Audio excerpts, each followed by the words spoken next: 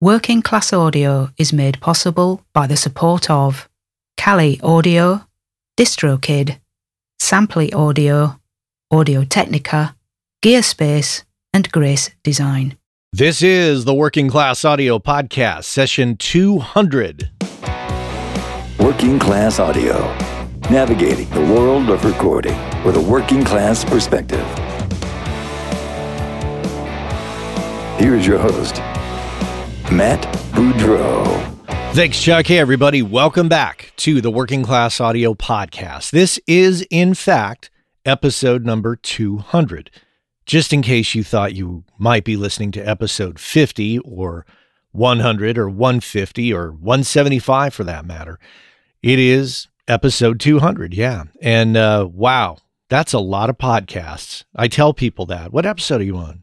Well, I'm coming up on 200. Oh my God, how long have you been doing that? Yeah, it's been quite a journey, and such an amazing journey at that, to listen to the stories of audio professionals telling of their survival, of their journeys, of how they handle this business. And when I first started, I wasn't really interested in talking about gear as much as other publications and media formats. I was more interested in hearing about people's journeys, with a little bit of gear talk sprinkled in there. You know, that's how it goes. But man, it's been great, and it's been very successful, really, because of all of you who listen. And I've thanked you before. I'll thank you again, and I'll continue to thank you. Thank you 1,000 times over for listening to this show. It is an absolute pleasure to bring it to you. So that said, I am so excited about this guest today. He is somebody I've admired for a long, long time, since the mid-90s, when I first heard his name and said, who did that? And his discography is extensive, and the work he has done is full of character and intriguing sounds that constantly make me go, how did he do that? Not only that, he is an absolute gentleman and a real treat to hang out with. I was very fortunate to spend time with him at Mix with the Masters. It was about a year ago, actually. It was wrapped up around September 2017. So here we are, just about a year later, a little over, and he's here on the show. And I'm talking about the one and the only Chad Blake. Many of you know that I have mentioned his name time and time again, and I'm just beside myself over the fact that he is on the show today. So Chad Blake, coming up here on the Working Class Audio Podcast.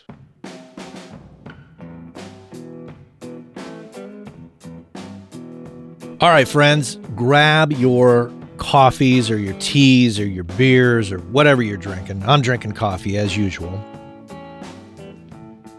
And if you need to pause the show to go grab that, I'll wait here for you. I'm drinking a fantastic cup of coffee, courtesy of WCA listener Nick Krill. Nick, thank you so much.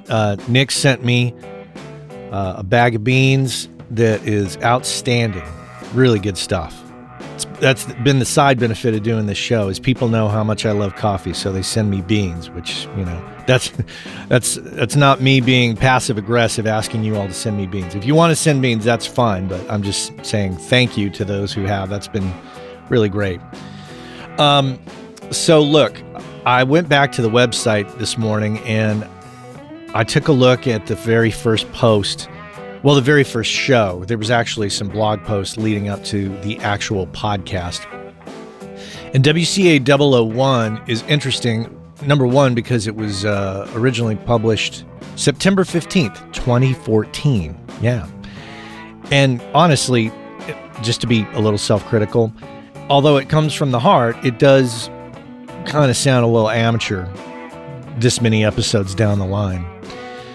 I definitely got into a flow and a system of doing things, so that one sounds a little funny to me. But still, it was the start. You got to start somewhere, right? So what have I learned?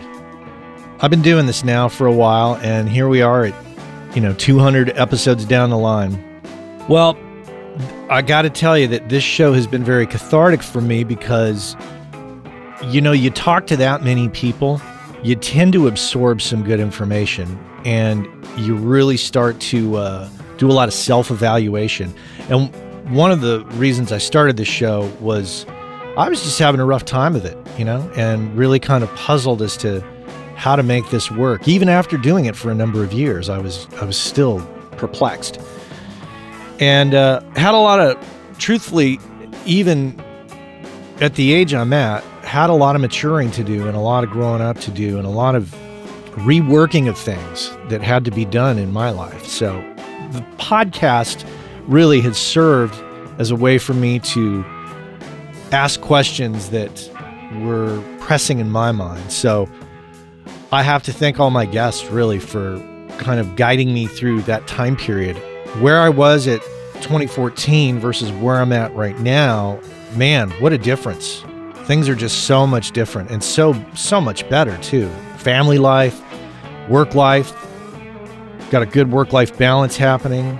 And the podcast has really helped focus me personally. So I've thanked you all 1,000 times, and I'll continue to thank you. I want to thank you sincerely for listening and for making the show popular, spreading the word, because it's really helped me personally, and I hope it's helped you all. I get a lot of fantastic notes, as you all know. I've mentioned that many times. Many emails, many Facebook messages, many bags of coffee from all of you who have benefited according to your own stories from the podcast, and that was an unexpected thing that happened. So yeah, it's been good. So where do we go from here? Well, I've mentioned along the way that I've thought about going down a few paths, and truthfully, I've explored a few kind of like fly-by-night options of what to do next with the show or around the show. And I've just had to look at those ideas, and many of them just were like, they weren't coming from the right place. So I just kind of let them go. So video seems to always be one of those things that is looming, and editing video, man, that's a real pain in the ass, but it's a powerful medium. So yeah, it's something that I'll eventually get into. Yeah. I do have some news though. I've been talking about a project that I've been working on, and it's imminent that it's coming out, and it's coming out here at the end of the year. It's going to be a book series put out by Hal Leonard. It's the Working Class Audio Journal. Yep.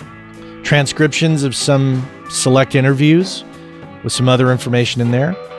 It's coming out at the end of the year, and I'll tell you more as the first book comes out, but the idea is to put out a number of these per year. So yeah, Working Class Audio Journal. Coming to a bookstore near you. Yeah. Well, that's it. I think it's time to get to it. Let's talk with our friend Chad Blake here on the Working Class Audio Podcast. First of all, welcome to the podcast. And it goes without saying, I'm really super happy to have you on. I appreciate you asking. This is cool. Well, I've long been a fan, and actually, we're recording this in advance in September, and it was in September of 2017, actually, that we were at La Fabrique together at Mix with the Masters, I believe, if I am doing my dates right, according to the certificate I have behind me. And there's a big time difference between us for the audience, and it's 5 a.m. for me, and I believe it's 1 p.m. for you. Is that correct? That's correct. Yeah. And what's funny about this to me is, this brings it all back to La Fabrique, is that when I was at Mix with the Masters with you, I think I could easily say that you and I were the two oldest guys there, and inevitably we would always be the first two guys up in the morning at breakfast, and either you would beat me there or I would beat you there, and one way or the other, I think I spent every morning eating with you, and we had some great chats. That's something I fondly remember. Yeah, that was nice. I like those early mornings at La Fabrique. Wonderful time. It was a good place to be. So let's just jump in. I want to go a little bit to the beginning of not only of your career, but of your life. You're from Baytown, Texas. Is that correct? That's correct. Tell me about growing up in Baytown, and where is that located? It's pretty much due east of Houston, maybe a little bit south. I'd have to look on a map to remember exactly. But yeah, if you go east of Houston, then towards Louisiana, you get to the Bay Area. There's a big bay that comes in. Exxon Corporation is down there. My granddad worked at Exxon Corporation his whole life on my father's side. My father was from Louisiana, Breaux Bridge, Louisiana. Cajun folk down from Canada. That's sort of my heritage. Do you know, we shuffled about a lot, so I don't remember growing up in Baytown. I do remember times in Baytown, barbecues and fig trees and motorcycles down to the bayous and armadillo hunting. That was pretty weird when I think of it. But because there was, they used to have rice fields down there, and the farmers would let you go into their property, and they wanted you to get rid of the armadillos because they were digging up the rice fields. And I'd saved my money for mowing lawns and bought myself a 6-shooter pistol, 22. Yeah, I'm like, 11 or 12 years old. I had my first rifle when I was 8 or 9, and I had my first pistol when I was 11 or 12. And it was a real pistol, 22 caliber. And so you'd go out armadillo hunting? Yeah, go out and, do that during the day, and then we could stay at night and gig for frogs for breakfast the next morning. When I think back on it, it's pretty awful because the armadillos, they can't see, they can't hear, they're slow. You know what? It's such a silly thing to do, but I did it. I wish I hadn't in some ways, but I do have fond memories of the time in that area. My uncles would put me on a motorcycle. These are the days without helmets, too. You plop me on the back of his motorcycle, big old, I think it was a Harley, and drive for, an hour down to these places and spend a couple of days down in these weird, like, water areas, like wetlands. It's just have frogs and snakes and spiders that are 5 inches and the legs being, it was crazy. I loved it. I absolutely loved it. Now, did you go to high school in Baytown, or did you move somewhere else for that? Moved somewhere else. We ended up moving. My father was a dancer, trained ballet dancer. My folks met in a dance school. He was teaching dance school, and they met and fell in love and got married. And it was better for my dad to move out west, Los Angeles. Well, first San Francisco, that didn't work out, I guess, because I think we only spent about a year up there. And then moved down to Los Angeles, where there was just more prospects of work, in the film industry. He was doing films, and he was a bit dancer in a few big movies like West Side Story and some Barbra Streisand things. And your dad was in West Side Story. He was, yeah. He was a very small couple of parts, but you can see him. He was in the original production, the Jerome Robbins production of West Side Story in the late 50s that toured Europe. So I was over here, actually, when I was in like 59 and 60. We lived in the UK and France and a little bit in Denmark when he was traveling with Jerome Robbins' Ballet USA and West Side Story. That was pretty weird. What was your mom doing at that time? She was taking care of us. She had been a model, just a local, like in around Baytown, doing little magazines and stuff. No, she just took care of us. And I remember, I have, again, really fond memories. My childhood, I think, was pretty good. It wasn't easy. We lived in basements. My dad didn't make much money. No heating. We used to wear 2 or 3 coats because it was so cold in the UK, and we were living in a basement. And I remember my mom saying she worried about us all the time. Just, it was so cold. And he went out. He went doing the shows while we had certain places that we lived. It's colorful to me. I don't remember the hardship. I just remember how cool it was. We ended up in Los Angeles, and that's where I went to high school. That's where I did almost all my school, except for a few years where I went back to Texas to live when my parents split. I had read that in an interview with you that you used to carry around recorders all the time, and you would record the sounds of noises, just doors shutting, ambient sounds, even as a young kid. Can you tell me about that? Sure. I wasn't that young when that's all started. I played guitar a little bit as a kid, and I played guitar a little bit in high school. It was the thing I got into because all the musicians had the best drugs, so I wanted to be friends. And I learned how to play guitar pretty quickly, just records, listening to records, and got okay. Had a couple of bands, and, we used to play functions, little high school things, and jam a lot. I wasn't great, but I was okay. And that got me into sounds because I liked some pretty weird, what was considered kind of weird, wonky music. I really loved it when people stood pop music on its head and did odd things with it. There was a guy named Lol Coxhill who was a saxophone player over here. He was one of my heroes. He did a cover of I Am the Walrus that it's just incredible. Look it up if you can find it. Lol Coxhill, I Am the Walrus. I don't know if it's anywhere. I have it on vinyl somewhere. And there was there was guitar players that I really liked. Fred Frith, who used to play with bits of mirrors and put alligator clips on the strings. He did treatments, and so did Keith Tippett, who was a keyboard player who did some work with King Crimson. They all did treatments and did weird stuff with their instruments, but then they played beautiful music incorporating these weird sounds. And I really liked that. I really got me into the sound of things.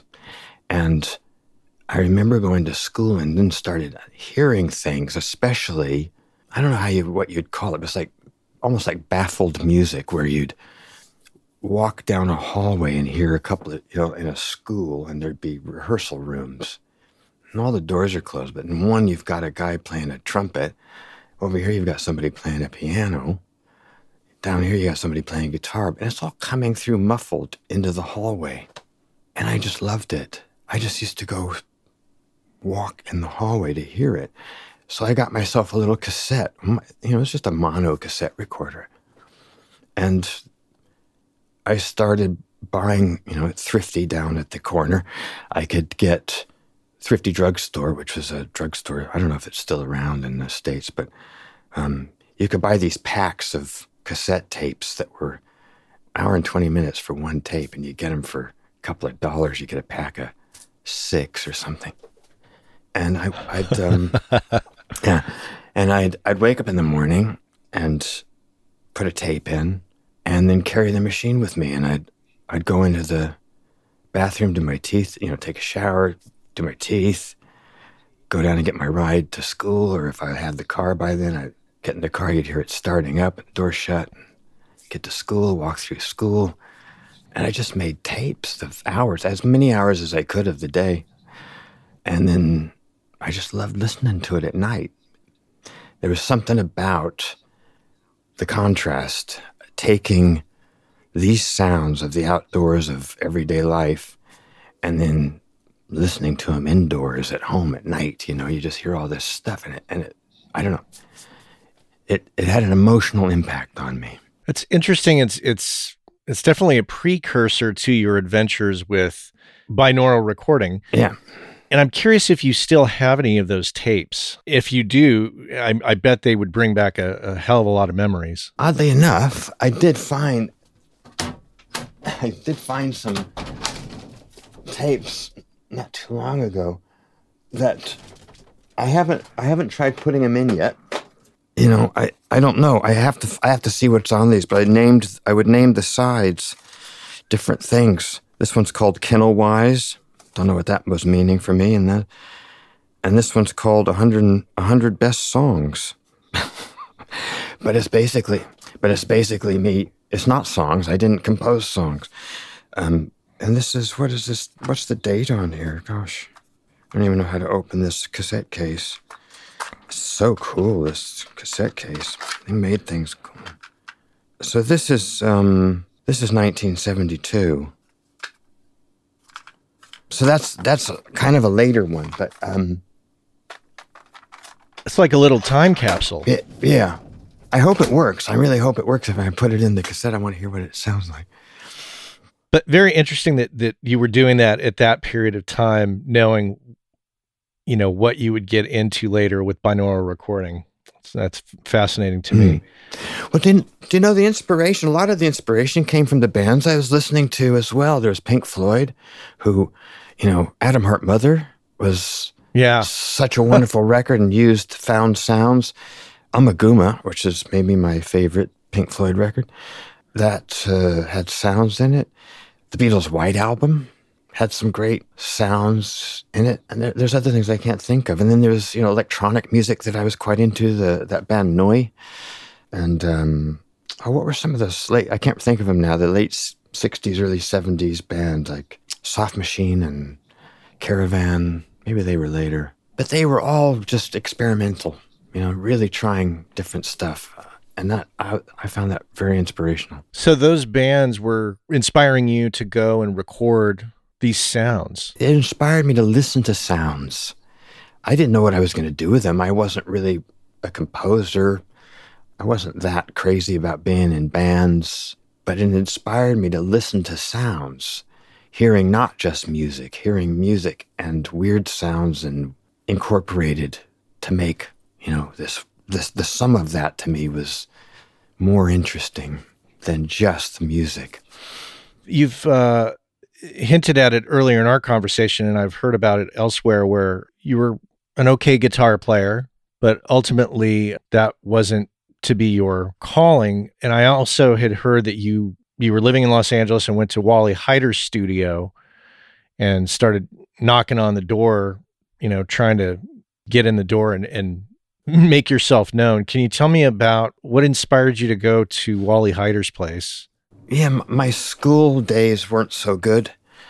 I didn't do very well. I ended up being a bit of a druggie in school, and LSD was my drug of choice. Again, fond memories. I don't, advise anybody to take it, but I would never tell anybody not to take it. I think that really opened me up a lot, got me into listening to music in different ways. And I didn't know what to do. I kind of dropped out of school, although I did graduate. I wasn't going to graduate. My mom went in and begged, said, look, do you think by having him here for another year, he's going to do any better? And they agreed with her. So they ended up giving me, D's instead of fails. So at least I got out of school, and I wasn't going to go to any other school. So a job was kind of, what could I do? And I think I played around in some bands, but I just wasn't, I don't think I had what it was going to take to be a great guitar player in a band. And I started thinking of other things. And in the meantime, I got some work. My mother had been doing some work. She was a secretary for some TV people. And I did eventually get a job as a runner for a special show called Sharks, the Killing Machine. And it had Henry Fonda as the narrator, and Ron and Valerie Taylor, who were divers and people who studied sharks. In fact, they were the ones who I think were brought in for the Jaws films to be consultants, and they provided footage of the real stuff because they would go in and film sharks. And Valerie would get in the water in just a wetsuit with about 5,000 sharks. We'd go out off the coast of California. We chummed with horse meat for sharks in a big, huge circle, just throwing horse blood and meat over. I think it was horse meat. And waited for the sharks. And when you could just see the water was just lousy with sharks, she'd just jump in. and if they came swimming at her, she'd bop them on the nose, and she was something. Anyway, the show, I got hired to be a runner and photographer. And in doing it, they needed somebody else. They needed a boom man when the show got going. And the guy directing it, I hope I remember this right. The guy directing it, his name was Nick Webster, and he had a son, Brett Webster. And Brett was young. I think he was my age at the time, or maybe he was a little bit older. I don't remember, early 20s or 20. And he was the sound guy. He was doing the Nagra, and I was his boom man. And we became good friends. He is a really very cool guy. He and his dad used to go to the mountain, went to Nepal to try to find Yeti, and do a show on it. So they were those kind of guys. They were pretty inspirational. And I would hang with Brett every now and then, not very often, and one day he said, we were talking about work and what to do, and he said, you could work as an engineer. You can get a job as an engineer. I said, what do they do? And he said, well, look, I just got this invitation to go to an AES show. Why don't you go? Take it. I'm not going. So he gave me his invitation. I went to an AES show and came back with all this literature and sat and read it. And coincidentally, about a month later, I got asked to play a solo on somebody's demo. And I went to the studio, and it was Wally Heider Studios on Selma and Cahuenga. Studio 3, one that Tom Waits, I didn't know this at the time, but Tom Waits did a ton of records in there. And I did my solo, and I went and talked to the engineer, and he just, his name was Peter Granite. It's funny, I remember that. That's weird. So much, I can't remember where I put my glasses, and I'm remembering all this stuff. Yeah, Peter Granite, and he was really nice, really sweet guy. And he was saying, yeah, this is a great job, man. It's so cool. And all the people they work with, and the hours can be lousy, but you're having fun. What could be better? And I'm like, well, that's pretty cool. I think I like this, So that week I started going back to that studio, to Wally Heider's, pounding on the door, looking for a job. No, nothing open. And I think I went to a couple of others around there. Next door was the Hollywood Sound, right next door to that. And then there was a place down the road, Gold Star, the old Gold Star studios down about half a mile away. And anyway, I just started hitting the studios that were in that area, knocking on the doors. Huh. It got to be a joke at Wally Heider's, come in, and I didn't have to say anything. No, not today. And I walk out. And one day I walked in, and, same thing. I walked in, went up to the little front reception area and said, could you start today? And I said, yeah. Yes. I said, we need somebody on the phones down in the other building, which was the RCA building on Sunset Boulevard, across from the Cinerama Dome, that Wally Heider had acquired the studios, their old RCA studios, two big studios. Studio B, which is where the Rolling Stones did their first 3 records, I think. And then, Frank Sinatra and Elvis Presley, all sorts of people worked in these rooms. They wanted me on phones. I said, yeah, okay. At night, start at night, like 6 in the evening, and work till 7 the next morning. And I went down there. They showed me what to do, how to make the coffee, how to keep the toilets clean, a couple of plants to water, showed me, just the different rooms, places I needed to know, ways, parking, and all that kind of stuff. And then they left me there at the front, and I sat there. And some people came in. I didn't know who they were at the time, but it was some engineer and producer came in, went into the studio. Hi, nice to meet you. Hey, could you go get me some fries or something? There's a couple of places that you could run and get stuff. I said, yeah, sure, okay. And I did all that, and I guess it was about midnight, and the door opened, and a foot came in, just a foot, and because it was one of those self-closing hydraulic door things, and then a shoulder and an arm kind of wiggled in, and it was a long hallway, must have been about 30 feet long hallway that led right to my desk, and then this body came in, sort of put a shoulder up to the wall and walked in, but with a shoulder sliding on the wall, like for support. It was so funny. And then he came up to the desk and pulled out a $100 bill. Never saw me. I didn't see his eyes look at me or anything. Pulled out a $100 bill and threw it on the desk and said, could you get me some ribs? And I said, yeah. Because it was Houston's barbecue, which was just a block over, famous for their barbecue, proper barbecue. And I said, yeah. And he walked away into the studio, and that was Keith Richards. Oh. And then as the evening progressed, other people came in.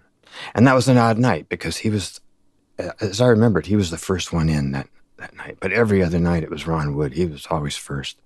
Would that have been Some Girls or Tattoo You that they were working on? It was right after Some Girls. So it was Emotional Rescue. It was Chris Kimsey producing. I know the assistant engineer was Sean Fallon, and I don't remember. It was Chris Kimsey engineering. Yeah. I'll tell you what, they had carts, literally carts of 2-inch tapes. And those tapes probably traveled the world to all these different studios they had been in. You know, I think there were tapes that were definitely a year and a half old, 16 track and 24 tracks, I think. And they were just traveling with them. And they just recorded everything. They were just so into jamming and hearing a moment and going, that is the shit, you know. And I just absolutely loved their approach. It was just phenomenal to see them come in, just be loose, man, and have an open mind in all regards. You know, totally. It's wonderful. Wonderful to see. I'm a Stones fan for sure. So this is fascinating for me to hear you talk about. Yeah, that was my first week in the studio. Did that cement your thoughts of, wow, I kind of want to do this? Yeah. I went sort of in my head. I just went, you know, it didn't matter what I did. They could make me the janitor of the place. I wanted to be the best janitor. You know, if somebody wanted me to clean cables for the remote truck that came in, I wanted to clean them. And I don't know if I actually did the best job. I'm just saying that's what my goal was. I went into the studios every morning, every night. I sharpened pencils. I made sure, you know, pieces of the paper, there was every size pad in there for the producers and engineers. I dusted the consoles. I cleaned the patch cords. I was obsessed. Hey, our friends over at DistroKid have created the DistroKid app for Android, which allows you to do some key things such as check your stats from Apple and Spotify, edit release metadata, upload new releases, and a host of other features. And remember, WCA listeners get 30% off your first year at DistroKid. And if you just head on over to workingclassaudio.com/WCA30, you can follow the link, get your 30% off, and be off to the races. So check our friends out at DistroKid and make sure and get your 30% off by going to workingclassaudio.com/WCA30. Where was there a point in your, from that entry point into the world of the studio, where did you actually get to graduate beyond that and become an assistant or become an engineer? Yeah, the scene in those days was great. You had engineers that would come in the studio, and I think I remember the first one that I remember asking me, not officially, but just saying, hey, just come hang.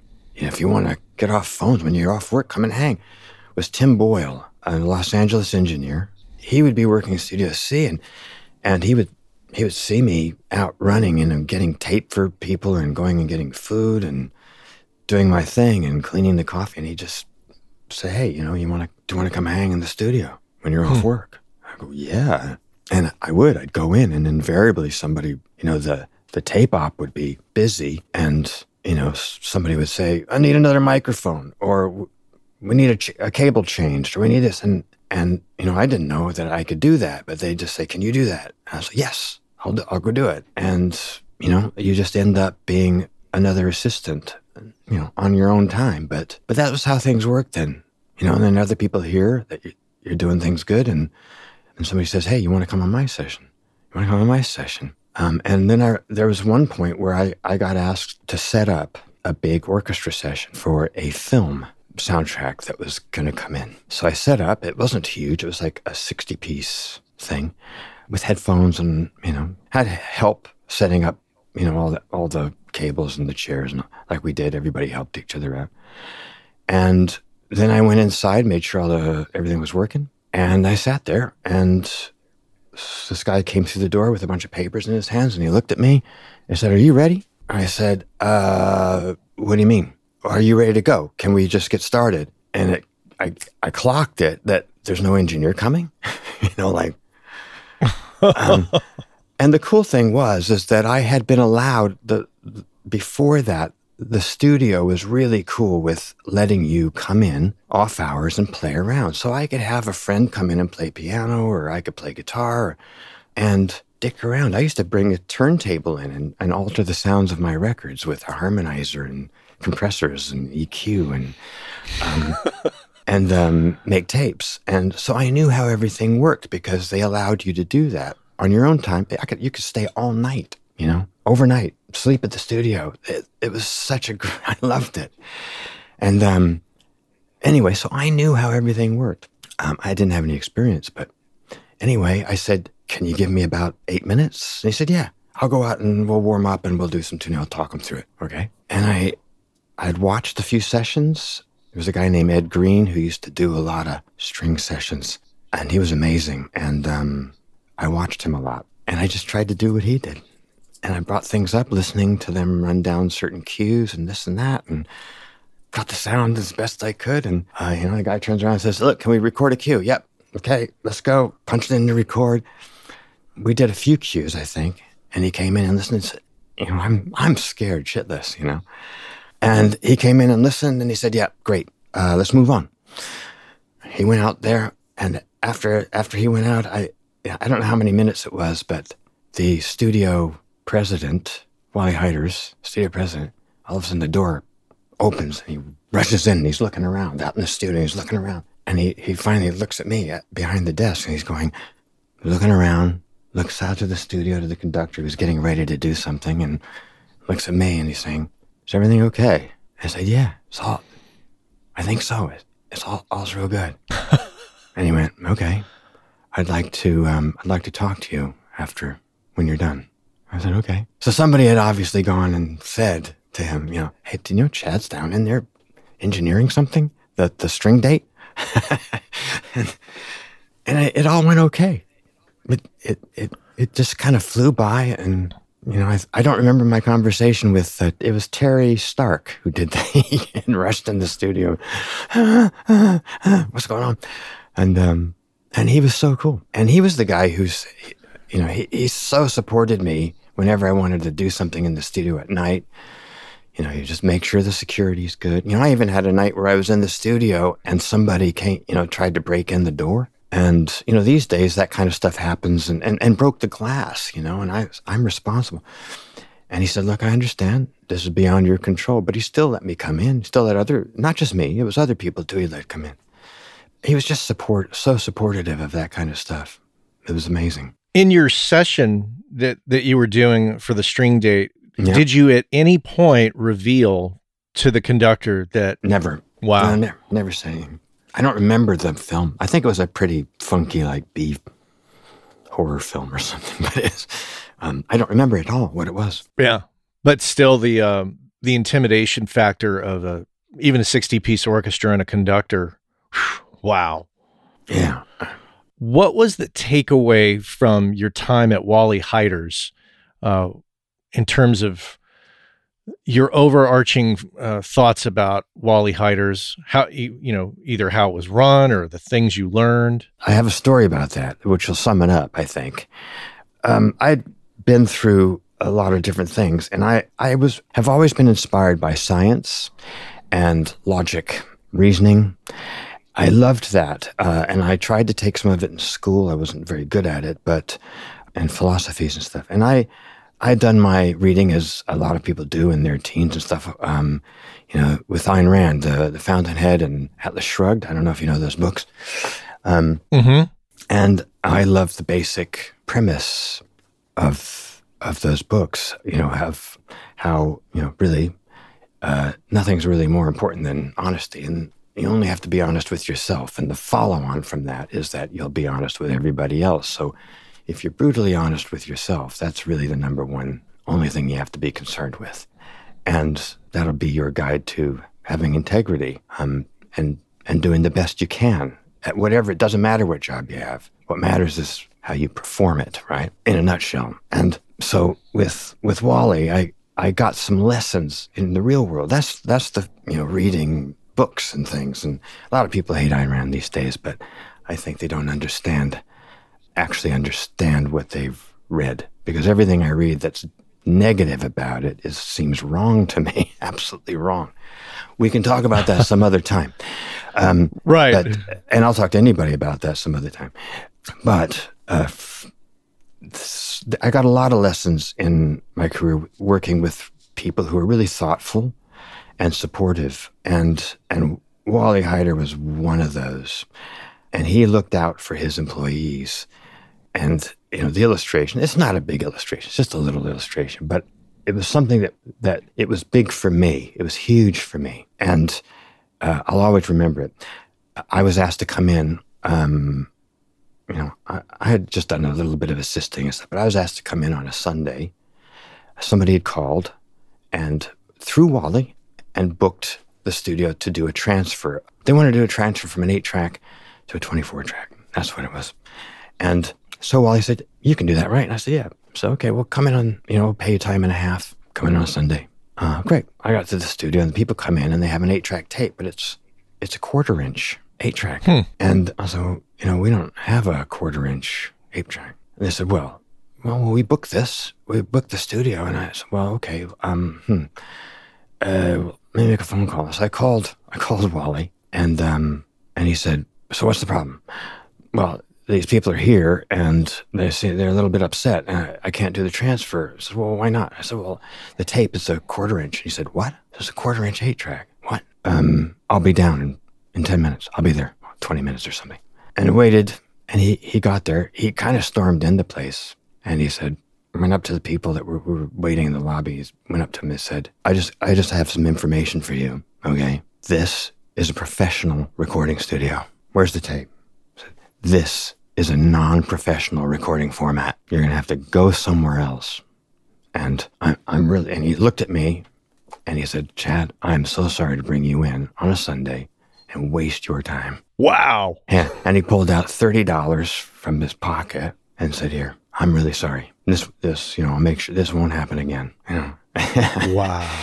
Yeah. It may not have been an 8-track now. It might have been a 4-track. It doesn't matter, but you see the story. And that was a big takeaway from Wally Heider's recording for me.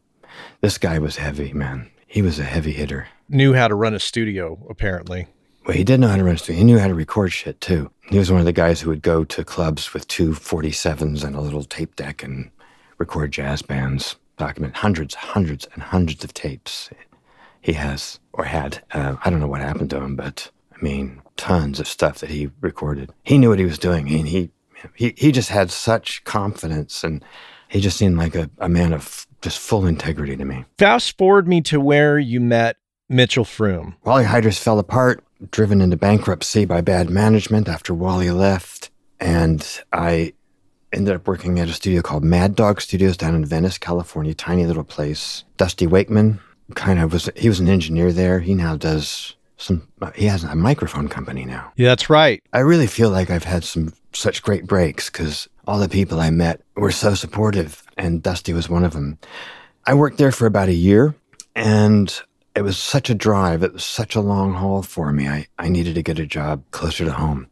And Phil McConnell, who was managing Sunset Sound Factory, he used to be the manager for the remotes at Wally Heider. I knew him from Wally Heider's. And I went in and said, "Do you have any work?" Or he may have actually called me, hearing that I was looking. Because there was an engineer there named David Leonard who was sort of moving on. He had won some Grammys for some work with Toto or something, and he had been assisting but also crossing over the engineering, and they needed somebody to sort of take up the slack. So they hired me, and I don't know how long it was, but it wasn't so long after that Mitchell came in. He was doing, I forget the first thing, but I met him. I didn't work on what he was working on. I don't remember what it was. But we would meet each other out in the lobby and reception and talk. But somehow we got to talking and about music, and he said he had written a soundtrack. And I said, "Oh, well, I've got a soundtrack that is just one of my loves of music, and I just love this soundtrack so much. I'll bring you that soundtrack." I didn't have anything to do with it, but, and you can give me your soundtrack. We'll just trade music, And he brought in his soundtrack, which was a soundtrack to a porn film called Cafe Flesh. Yeah. Which is amazing. It was a crazy film, but the soundtrack is phenomenal. I just flipped when I heard the soundtrack. And I still have the vinyl he brought me. It's probably so rare, but it was, and still is, just an amazing soundtrack. And the soundtrack I gave him was the soundtrack to Barbarella, the film Barbarella. Huh. Yeah, which, if you haven't heard it, treat yourself to a oral extravaganza.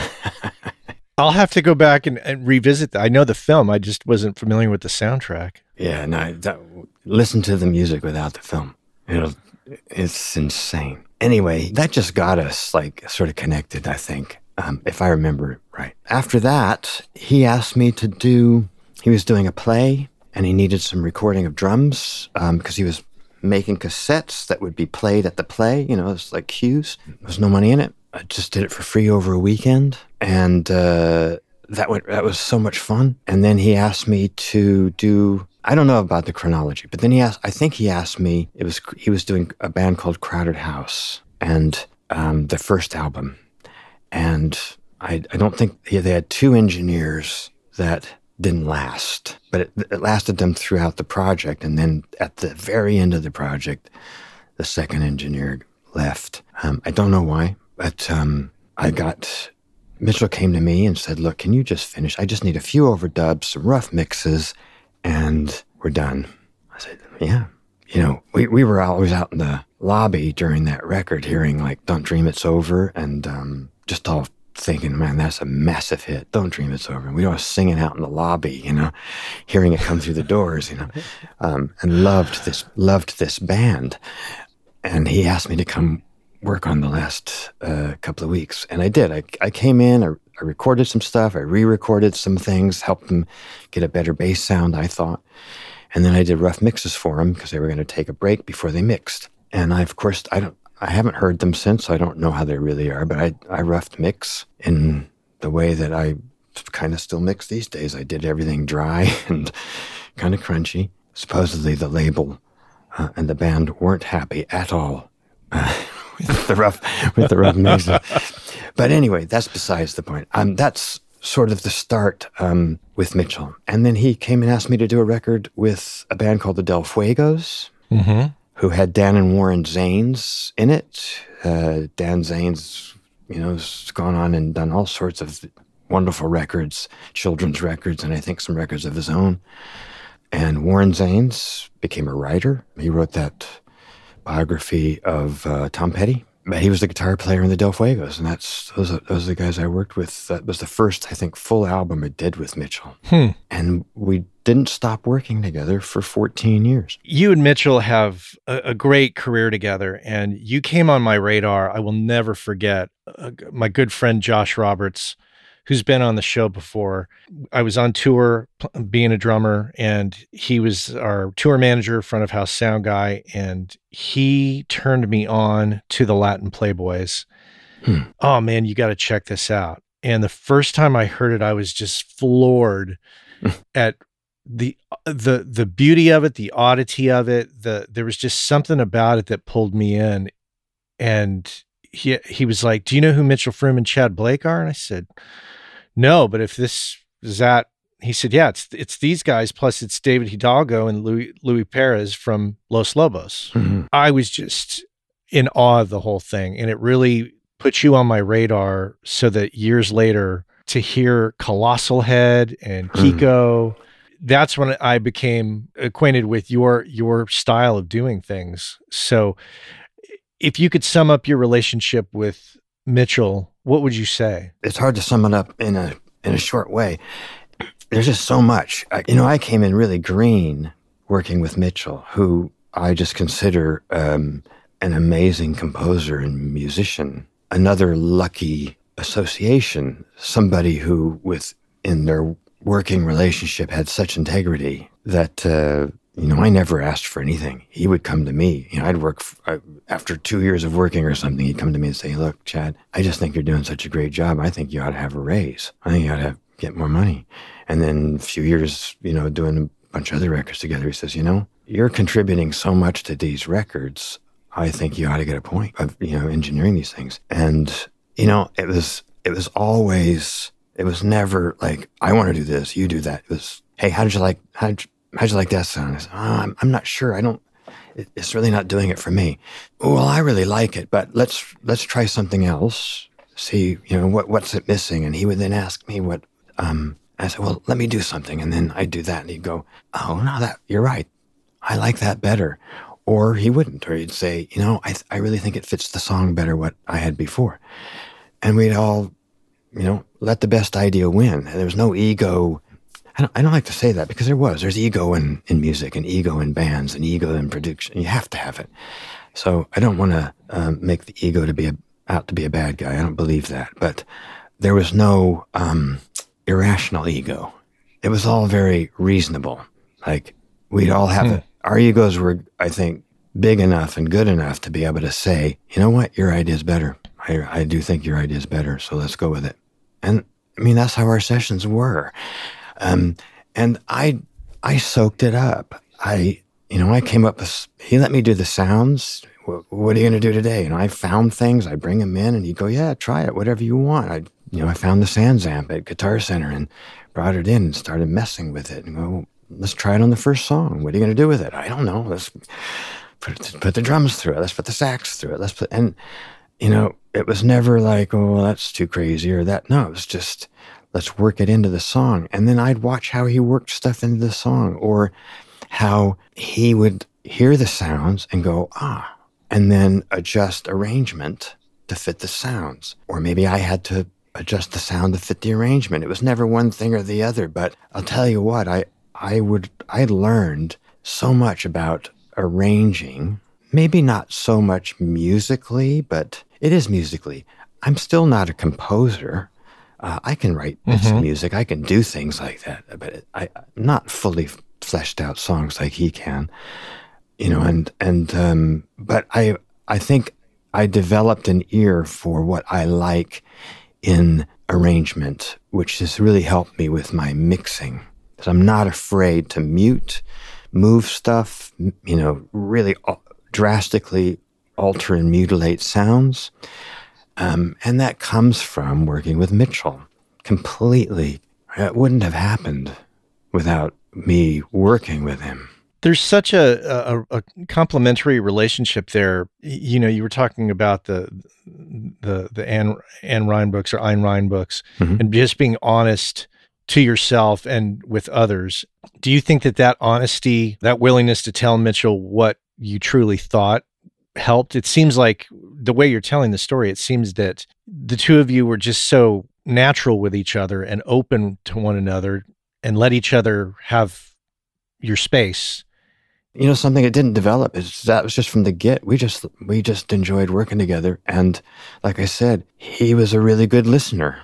And I'm not just talking about to the music. He was very focused. He liked to do things, he had certain hours of the day.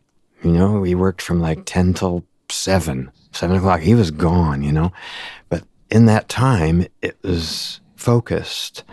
But not necessarily always focused in just the studio. He knew how to also take breaks, let people take breaks, talk for an hour. That's part of the studio experience and recording is you sit out in the lobby and slack off for a while and talk about other things and then come in the studio and then have 30 minutes where you bang out a few takes, work on sounds, give people their space. When I think back on it, that was the natural order of things to me. This was a studio session. I later, saw other sessions and saw other people worked, and it was not the same at all. I think we had a flow that was really comfortable. It's really nice. And I learned a lot from it. Fast forward to today, I know that's a huge jump in time. So we'll get in the time machine and jump to this point in time.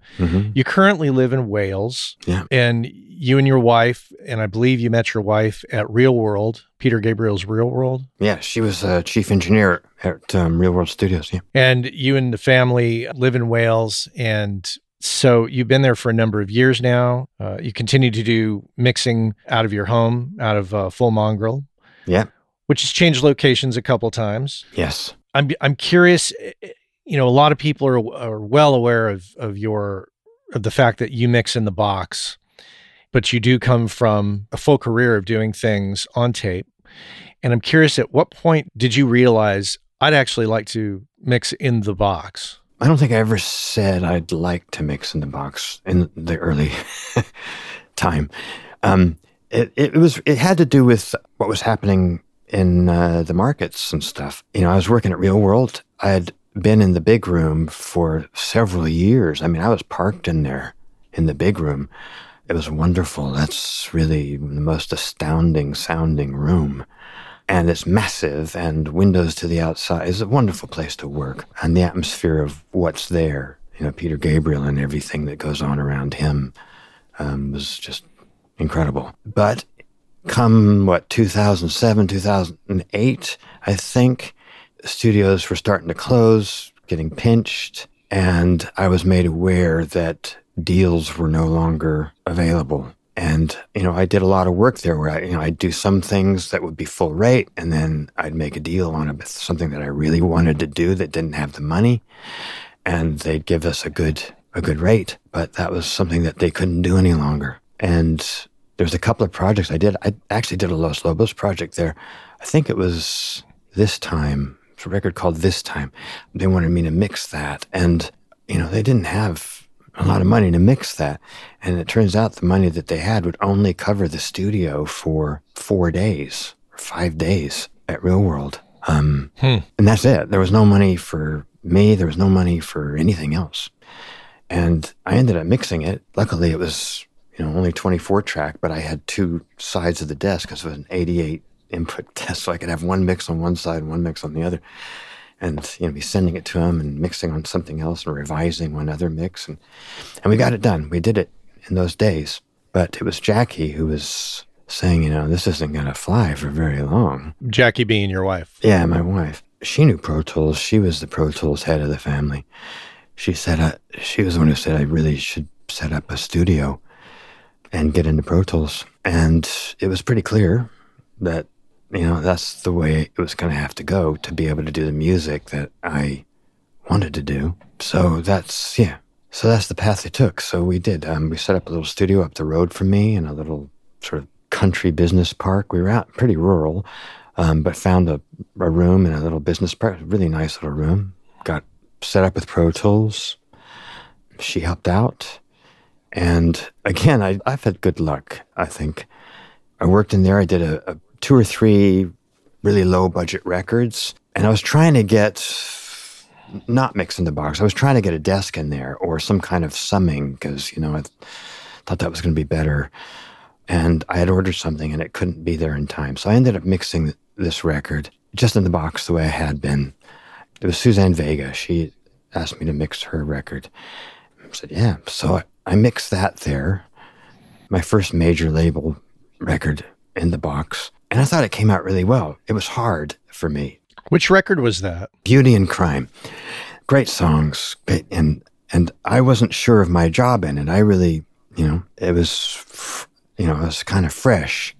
And I was going through plugins like crazy trying to figure it out. Mixed it, got it done, and it went on to win Best Engineered Record, non-classical, at the Grammys that year or the following year, however that works, which just floored me. But, I thought, wow, okay, that's pretty cool, And I have to say, it's, that kind of stuff it helps build confidence in what you're doing. Mm-hmm. I started really making the commitment because there's still things that bothered me about working in the box. I was really having a hard, it wasn't easy. But I kind of made my commitment to it. I said, this is the future. Someday tape's not going to be available. Analog stuff is changing. In the UK, it was different because people like SSL, Neve, they couldn't continue making their old models because they banned lead solder. And that created a whole weird thing about components. They had to make things differently. So even if they wanted to continue with a certain sound, they couldn't. They had to change components, change the way they make their desks and things just because of that. I just thought, well, analog's going to go. It's all, I want to be in the nose cone of the rocket ship, and I want to know how to do this because it's going to happen. Maybe it's not there yet, I love the convenience of it. And that's been it still is my mission. It hasn't changed. I'm still working on it in the box. But I think it's gotten a lot easier. One of the things that helped me was finally realizing that with all this stuff coming out with plugins, all these vintage skins and vintage promises and knobs on your screen and all this stuff that it's, here, get the sound of tape, get the sound of Neve, get the sound of API, I just finally said, none of this stuff sounds like that to me.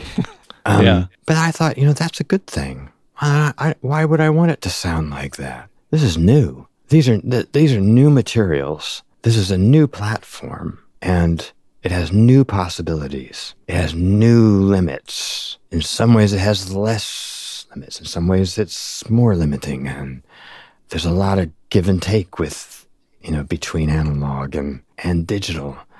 I don't have a preference sonically. Well, maybe I do. I prefer digital, but I like what analog does a lot of the time. But I hated what it did to my drum sounds when I listened back. I really struggled with tape and low end and it coming back not how I wanted it. When I first heard good digital, I went, that's it. I don't even have to think about it. I get the sound at the desk, it goes to digital, and it comes back exactly like I got the sound, which is what I want. I don't want it to change too much at that point. Anyway, that's me. There's lots of people that do. They want the change there. That's cool. Anyway, getting off track again here. Sorry. But that's okay. But for me, the plug-in thing is, this is new. And forget about that it looks like a Neve. Forget about that it looks like a Studer or an Ampex tape machine. Just forget about it. What does it sound like? Does it sound cool? Yeah. Tweak it until it sounds cool and then move on, to get into a discussion about, whether something sounds like the real thing or not, how pointless, how absolutely, it's moot point. You find yourself stranded way out there on moot point without a light, without a flashlight. About a year and a half ago, I signed up for Samply.app. And I have to report back and say that I'm completely thrilled with it and it's working out quite well. It gives me the ability to upload mixes and masters to the website and provide a super pro looking interface for my clients. They can drop comments in the timeline. They can listen on any device. They can listen to it in high res. And if I want them to pay for the mix or master before they download it, because of the Stripe integration, I can set that up. There's also Dropbox integration, which allows me to quickly create a folder in my Dropbox, which automatically syncs with Samply, makes it much more simple. You should check it out for yourself, but there's a deal to be had. So use the code WCA20. Go to Samply.app or Samply.app, use the code WCA20, get 20% off, and you'll be off to the races. It's a fantastic tool that I think you're going to enjoy and will definitely make you look a lot more pro when you're delivering files to clients. Skip that whole business where you send it to them over Dropbox. That looks totally amateur at this point.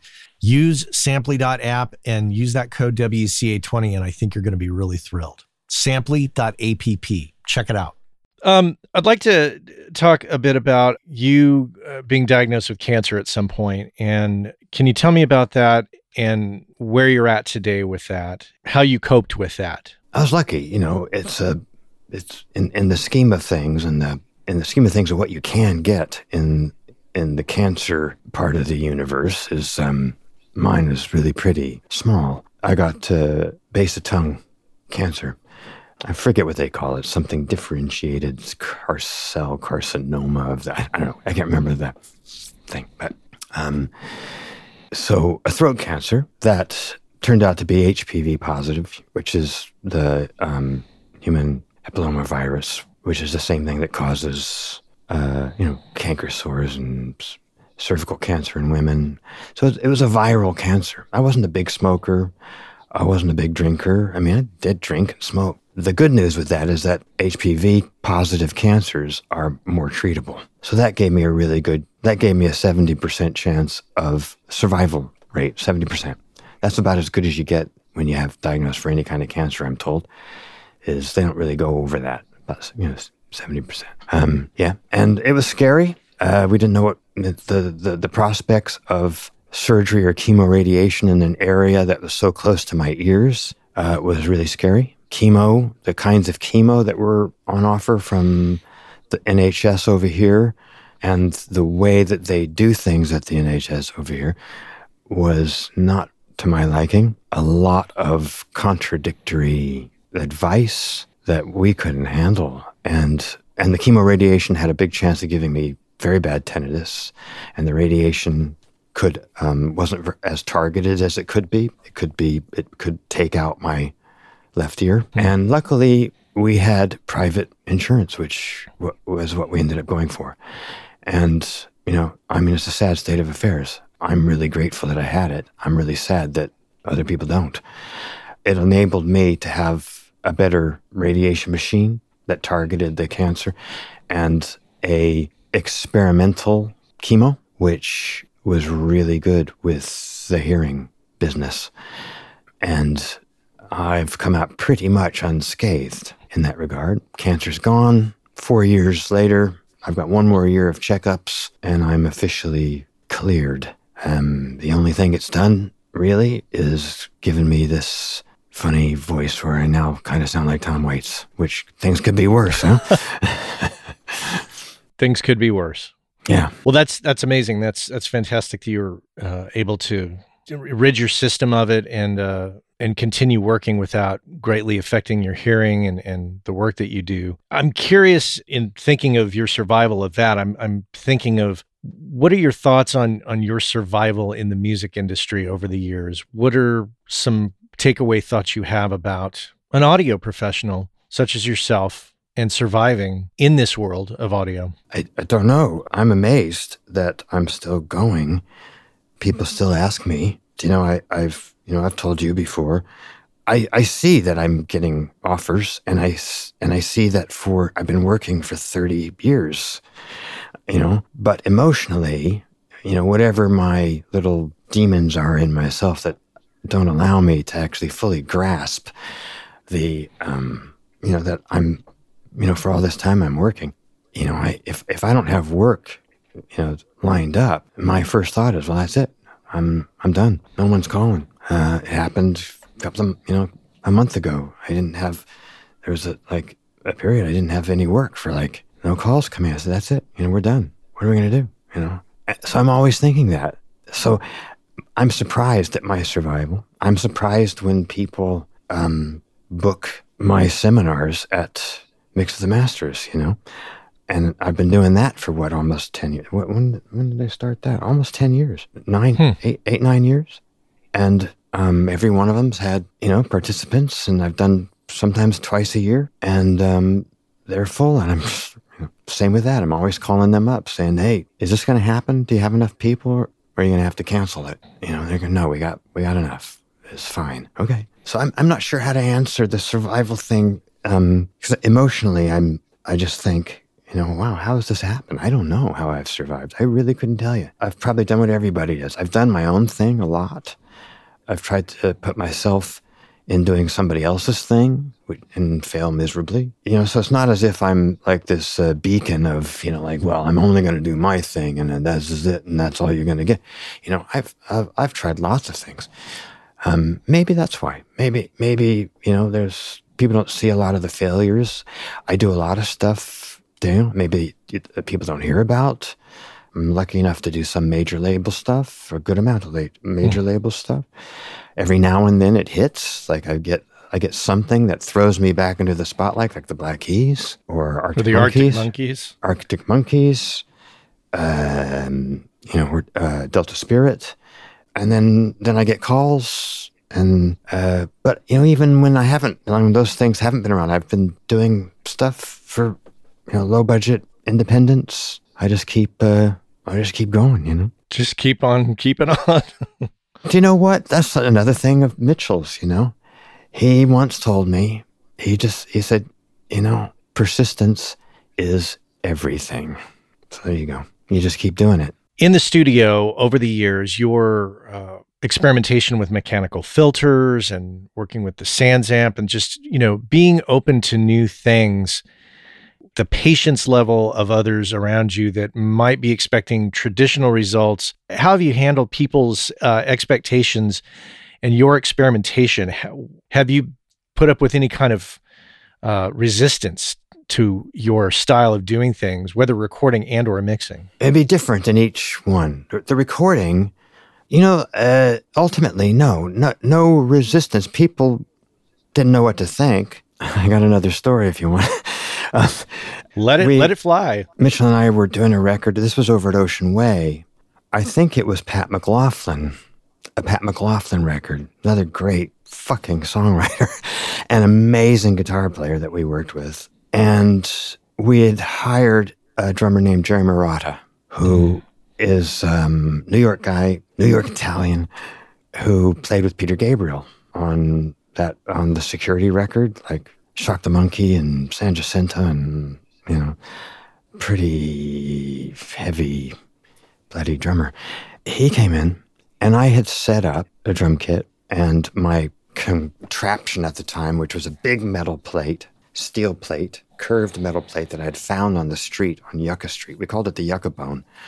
It's curved, and I used to set a pipe in it that came out so it looked like a satellite dish, and then put a mic in the pipe.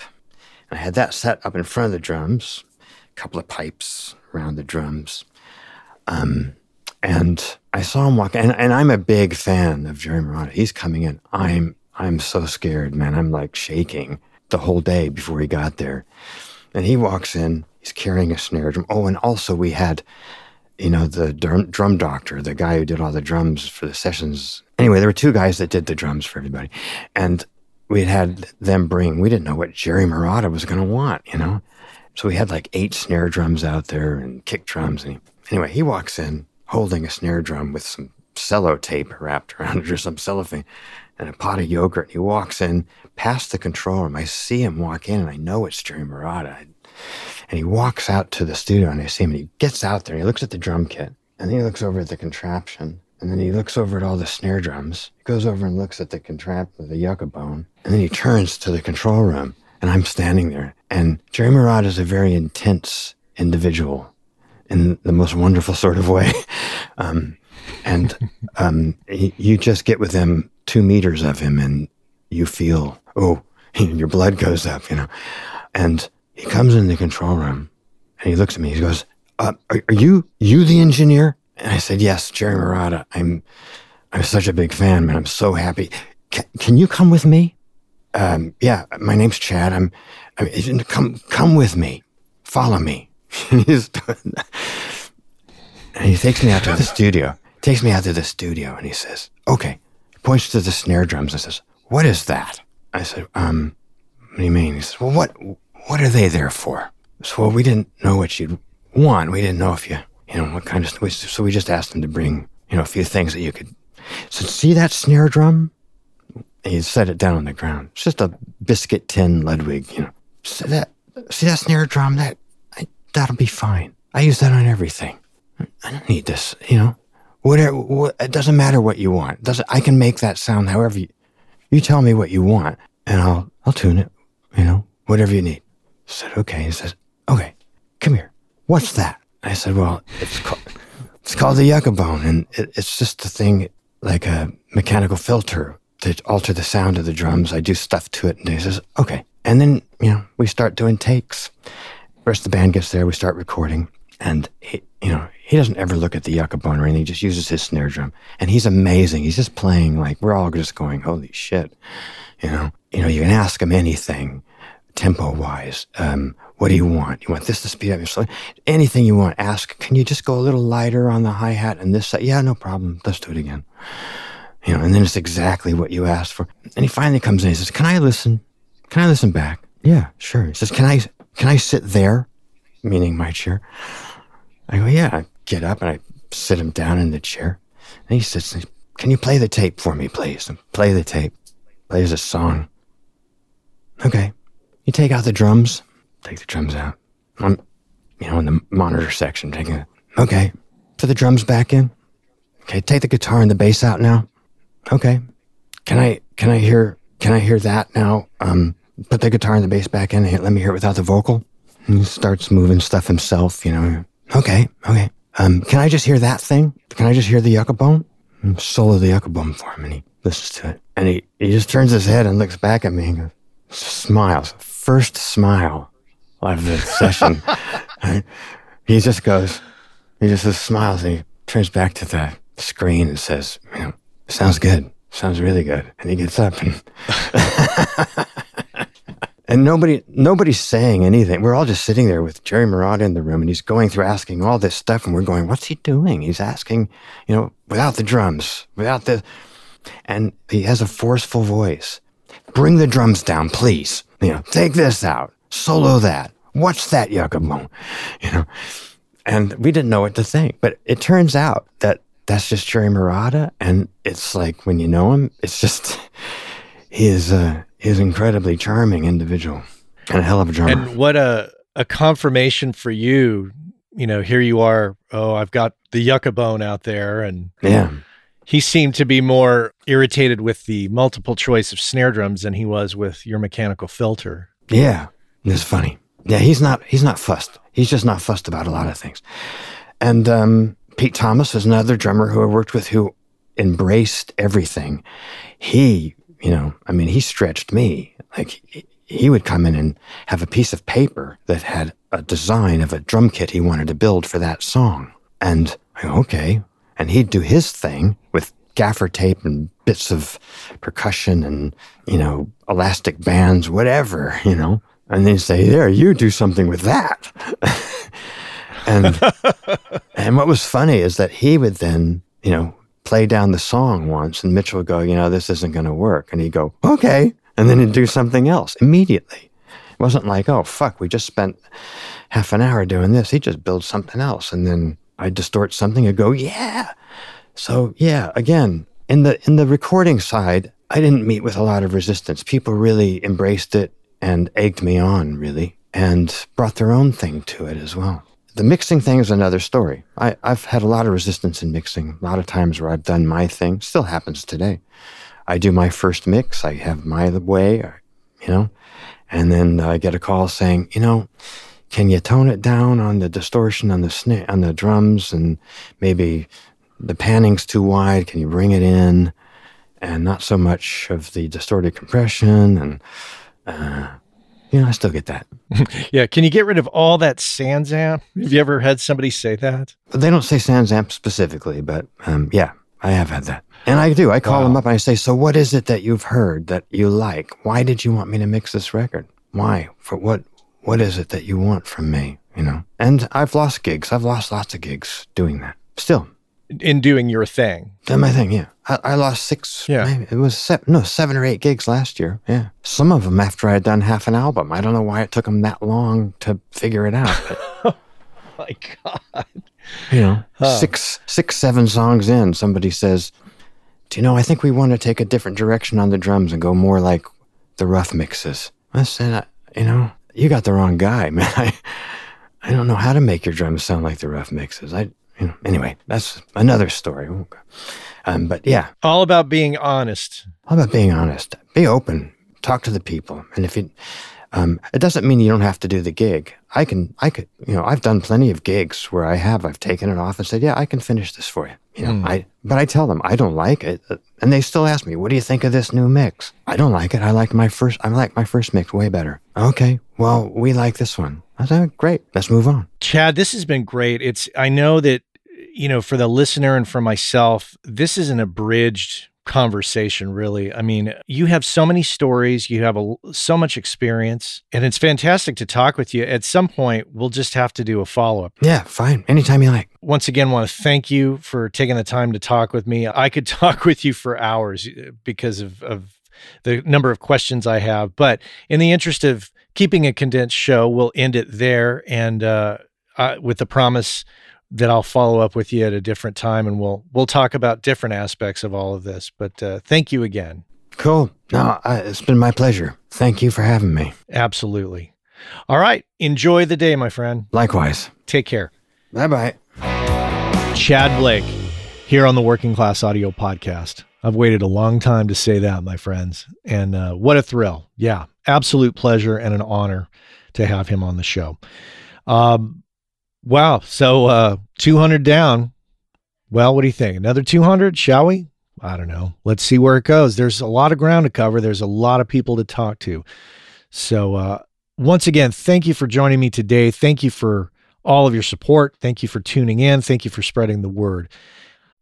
Our friends over at Kali Audio have just introduced the brand new LP UNF system, which is meant to give you everything you need from a studio monitor in a package that you can basically set up anywhere. And the system is specifically designed for your desk. So no matter how else you're using your desk, reflections from the drivers to the desk to your ears are accounted for, giving you a perfectly clear picture of your mix that you can rely on to translate well. Whether you're putting them on stands behind your desk, on a desk away from walls, on a desk against a wall, on a desk on speaker stands away from the walls, there's a number of configurations, and they have settings on the back to accommodate all of that and more. And if price is a concern, never fear. They're priced at $299. That's right, pretty affordable. Head on over to KaliAudio.com and check out the new LP UNF.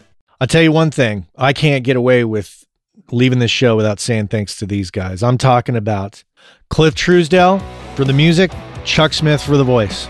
Both those guys have been with me from the very beginning. Yep. So a sincere thank you to Cliff and Chuck, and thank you again, everybody. We'll see you at 201. Take care. Hey, I know many of you are aware of this, but for those of you that aren't aware, Working Class Audio sponsors the forum over at gearspace.com called Audio Life. And quite simply put, it's a place where audio professionals can go to talk with other audio professionals about things other than audio gear, including life hacks, work-life balance, health and hearing loss. You know, if you want to talk with other audio professionals who can identify with what your lifestyle is like and how it relates to things going on in the world outside of audio, this is a great place to go and check out. So head on over to gearspace.com, check out Audio Life, many of the same topics that we discuss here on the show on gearspace.com. So check that out.